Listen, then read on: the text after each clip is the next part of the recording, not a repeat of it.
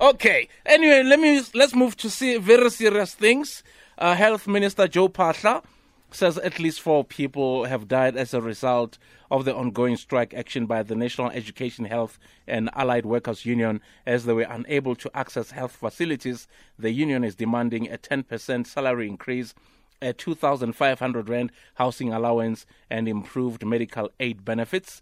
And we speak to Dr Percy Mahlati, Deputy Director General for Hospital Services at the Department of Health. Good afternoon to you, Doctor. Good afternoon, sir. Thank you so much for joining us. Thanks for your time. Firstly, give us the details of these 4 deaths and how they connect to the strike.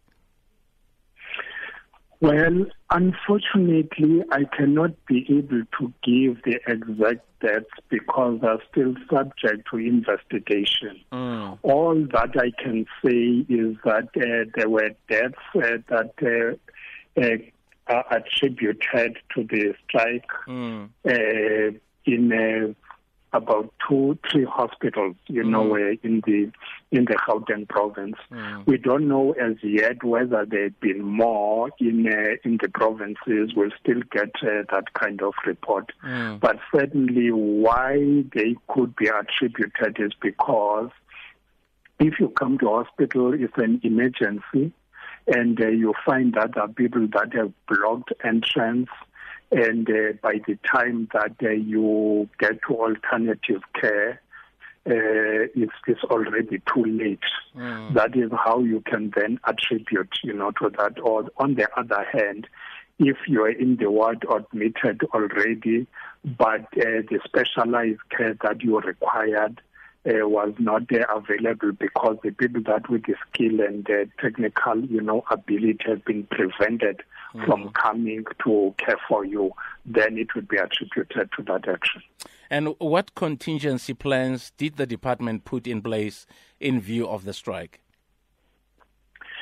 Yeah, what would normally, for instance, what we did from about Monday, Tuesday, and so on, it was really to monitor where the highest activity is, and where you find that, for instance, where the hospital is basically unable to operate. I'll give a live example. On Tuesday, Sebokeng Hospital was just total closure. Therefore, the department activates what we call a divert system, which means that all critical patients would be diverted to nearest hospitals that could be able to cope. So we had patients being taken from as far as Sebokeng to Krisane Baragwanath, so that they could be. So that is basically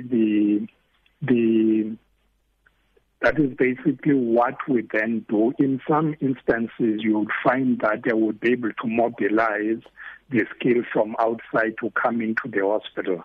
But if, the hospital is totally shut down, then we've got to look at other facilities that could actually come in and help. That includes in some instances where we would then request our South African military health services to support. So it's an array of, interventions that we deploy. And what efforts is government making towards, resolving this dispute, and how long do you anticipate the strike is still going to drag on for? Well, I think the first thing to make a point on is that this strike is not a public health strike. It's a general public service strike.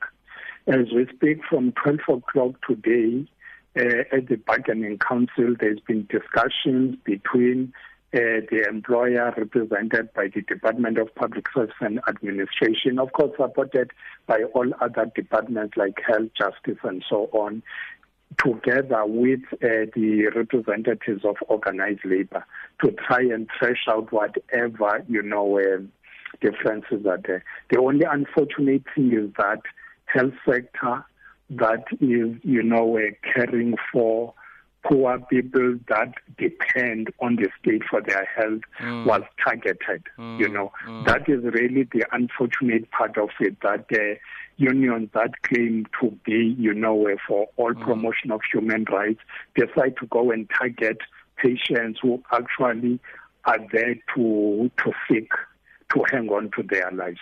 And what is your message to these unions? Well, I think the The one message that I would like to really, say is that they should put themselves in the lives of those critical patients lying in those beds. And first of all, to actually say, would they like that for their loved ones? They may not like it for themselves, but do they like it for their loved ones?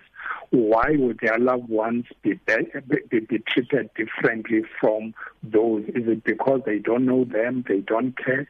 We think that this is the time to exercise proper leadership, and this is the time to make sure that they do not, add to the suffering of those who are suffering from natural causes of illness and all that. And they should not really come around and say that they've been provoked. I don't think there's anybody who's been provoked. I'm saying that because we've heard that saying that they must not be provoked, what. But if you're going to go and deny a community access to a hospital, and then you turn around and you say that you've been provoked, really, it actually beats the mind. Dr. Percy Mahlati, thank you so much for chatting to us. Thank you very much. Deputy Director General for Hospital Services. Yeah, you understand when he says, the people who are on strike, whatever it is that they are doing, they're not considerate for the people who are in hospital. But then the employees will come back and say, no, you're trying to make us feel bad. Why is it that, you're negotiating in bad faith? So it's a very difficult one. But I also feel like people who are in the critical care sector, are there no other ways? And I'm not saying what they're doing. I'm not in a position to judge anyone, right? But is there no other way of raising your issues without maybe putting those who need that critical service in a bad situation? Do you get what I mean? Because that's a good question. Yeah, because their plight is also important, and you may find that they may have used different avenues to try to get their point across, but maybe they were ignored or things were not accelerated or responded to in the way that they would like. But is there any other way that maybe doesn't put people at risk? Yeah, I think here in South Africa there's an issue where when people feel that they're not heard, then they actually resort to extreme measures. Yeah. And the thing is, when that happens, then it becomes an issue. There are casualties involved. The people who are supposed to hear them, they need to also be cognizant of the fact that they need to hear the people. Exactly. They need to hear them. Because I'm not saying that I'm not in a position of judgment, right? I'm not trying to judge anybody. Not judging anyone. But what I'm saying is, and I said perhaps what they were trying to get across did not land in the way that they may have wanted or expected or anticipated, and now they've had to resort to this. However, is there no other way that it could have been raised or put across without putting people's lives at risk? Yeah, but and this is not the first time this is happening. Yeah, it happens almost every year. Yes, and it shouldn't get to this point. No, it should never, and maybe that becomes a leadership issue. It should never get to a point where people are dying because people don't feel heard. Because everybody wants to feel heard, ultimately. Yeah, those are the challenges of life, challenges of the country. It is Radio 2000. It is Thursdays, the Glenn Zito Super Drive, until 6 p.m.